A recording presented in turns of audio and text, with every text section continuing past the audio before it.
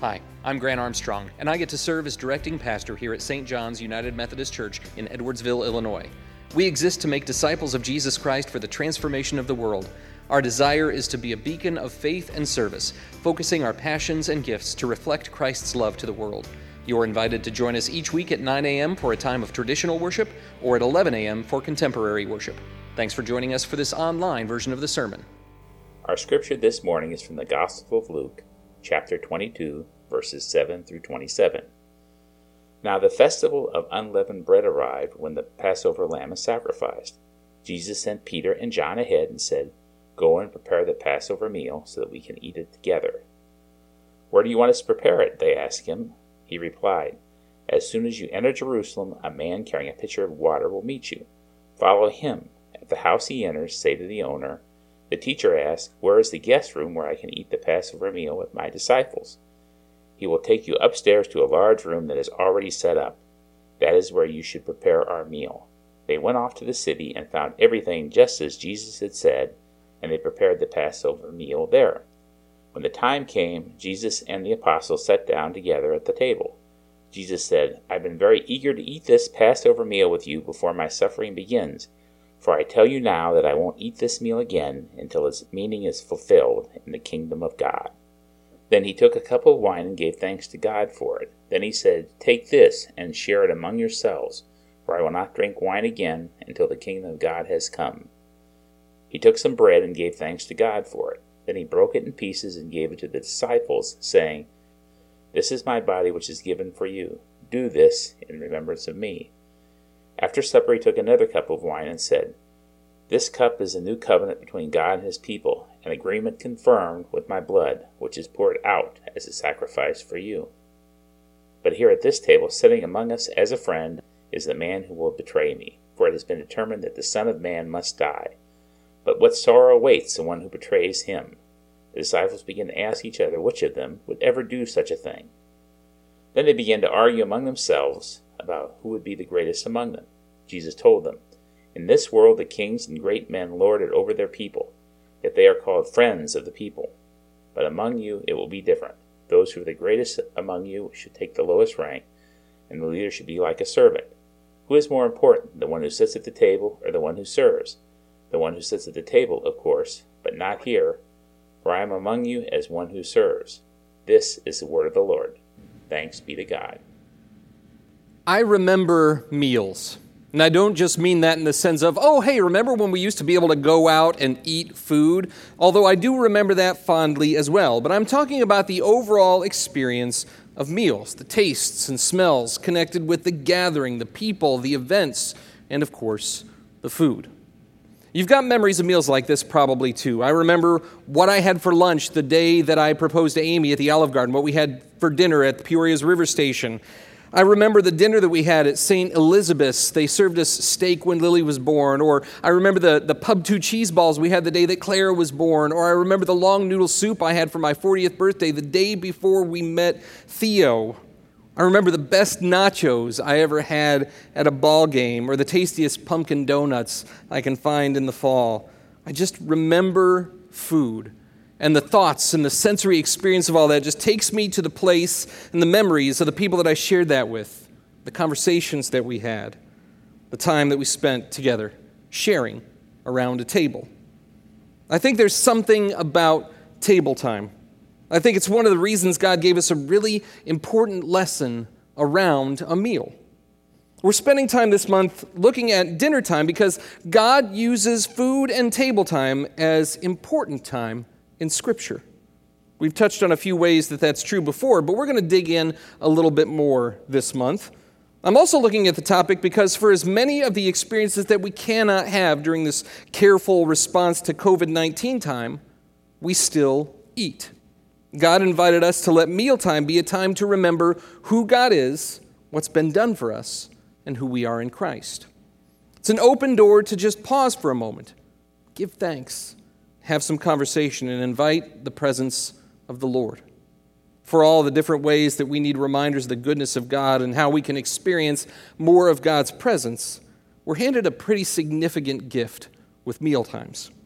And we're starting with a powerful dinner time, Christ's Last Supper before his death and resurrection. Our first lesson this morning is preparation is an often overlooked part of our mealtime.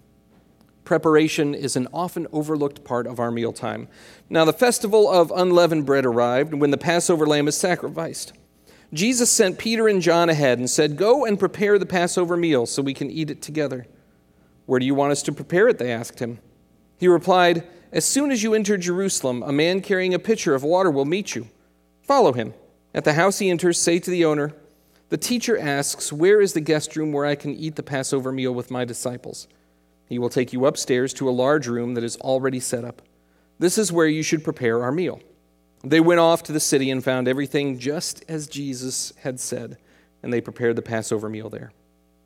Now, I don't say preparation is an overlooked part somehow, like food arrives at the table by magical tree elves. I don't think that's true. I don't mean that preparation doesn't happen or that the work of preparation isn't appreciated, but there are some opportunities that our busyness may cause us to overlook. Have you ever been following a recipe, but you cut out an important ingredient or accidentally put in the wrong measure of something? Like when you leave eggs out of something, or adding too much salt, or if you forget to put water in microwave noodles. My roommates almost kicked me out of a college apartment for that one once. The instructions for preparing food make a difference. It may be a difference in flavor, or in the case of the noodles, it could mean that you fill an enclosed space with horrible smelling smoke damage. The instructions are there for a reason, and the same is true when we're preparing ourselves for a meal. See, it's not just preparing food. We're preparing for encounters with God and with others. And Jesus' disciples heard some hard-to-believe instructions, right? All these different things about find this man, tell him a specific line, he'll take care of you. What are the odds of those things just falling into place and being correct? They had seen Jesus do this type of thing before, and so their faithful response is, it's worth a shot. Following Jesus' instructions in preparation is important all the time. But I want to invite us to think about a recipe for how we prepare ourselves in mealtime. Let's center our own hearts upon Jesus to make Christ the filter for your thoughts, your actions, and your words. Center your prayers on bringing your family or guests before God. With each place we set, there's someone Jesus is drawing to himself, and we are blessed to host them. Maybe name each of them in prayer with each plate or place. Center your hearts towards service. We're going to talk a little bit more about that in a moment.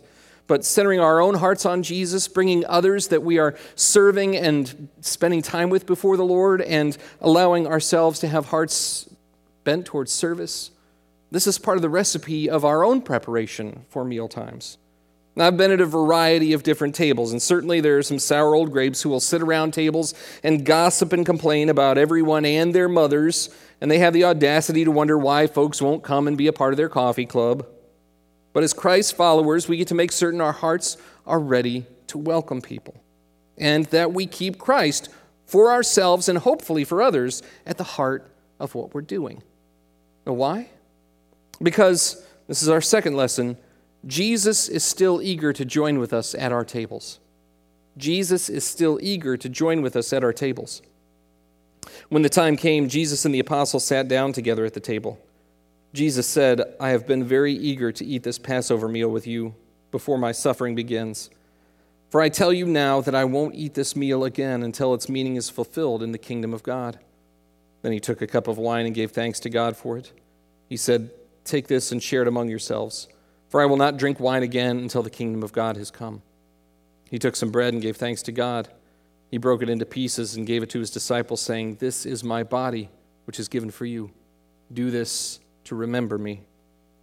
After supper, he took another cup of wine and said, "This cup is the new covenant between God and his people, an agreement confirmed with my blood, which is poured out as a sacrifice for you."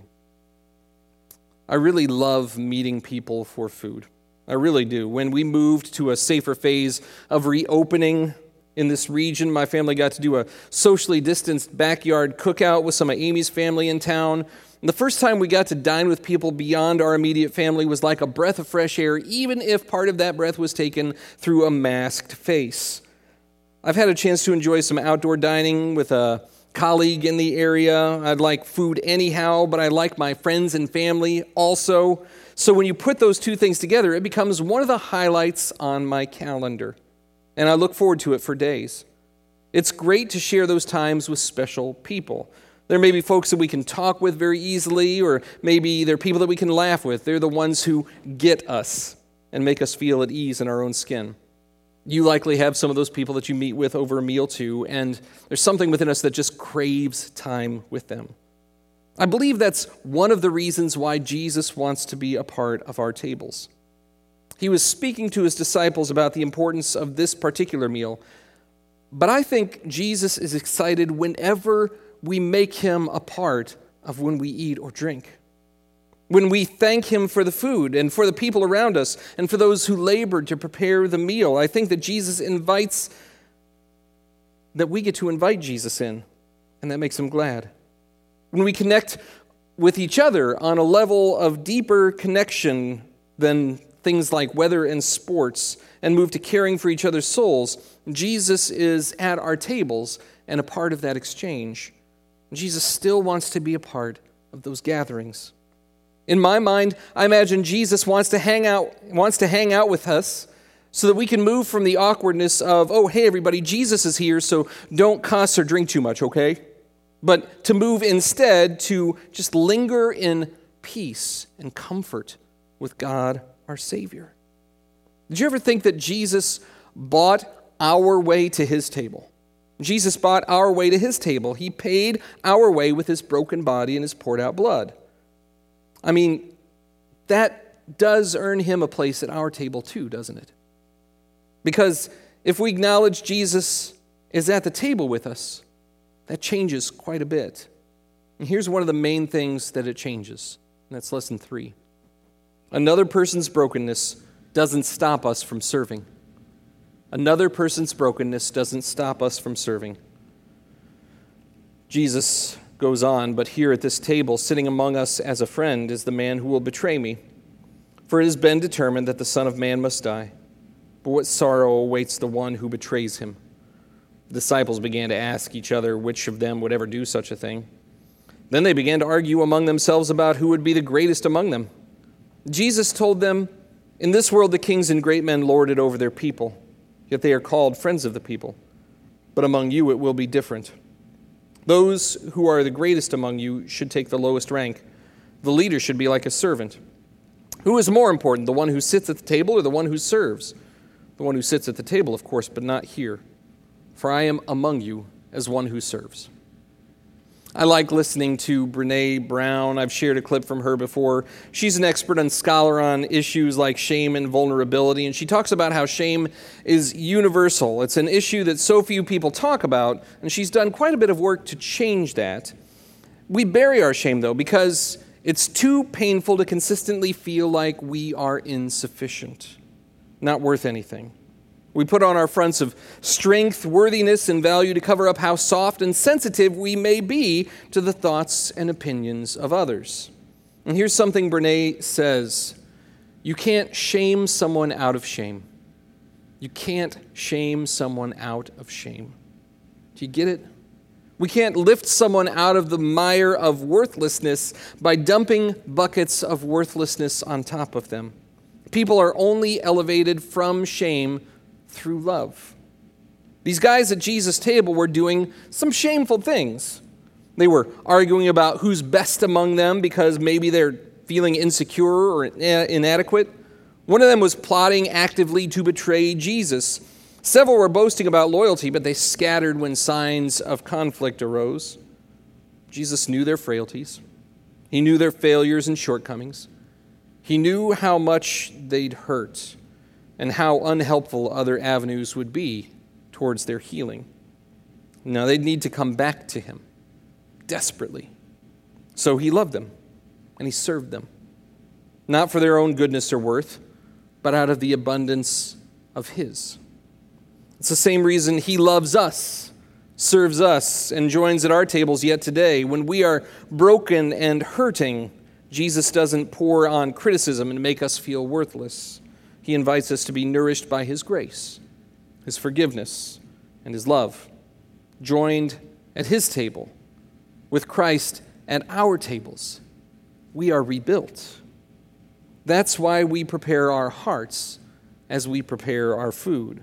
That's why we invite Christ to be with us. It's why we serve, because he prepares a place for us. Jesus secured a place at his table for us, and because he was first among us as one who serves. And as Paul declared to the Corinthian church, so whether you eat or drink or whatever you do, do it all for the glory of God.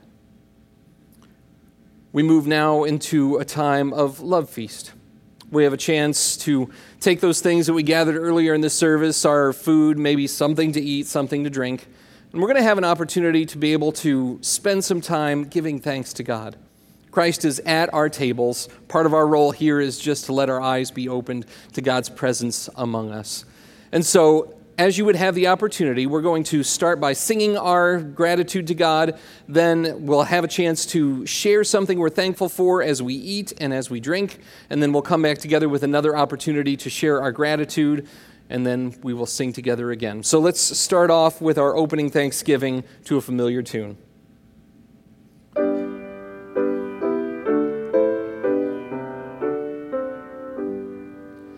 Be present at our table, Lord. Be here and everywhere adored.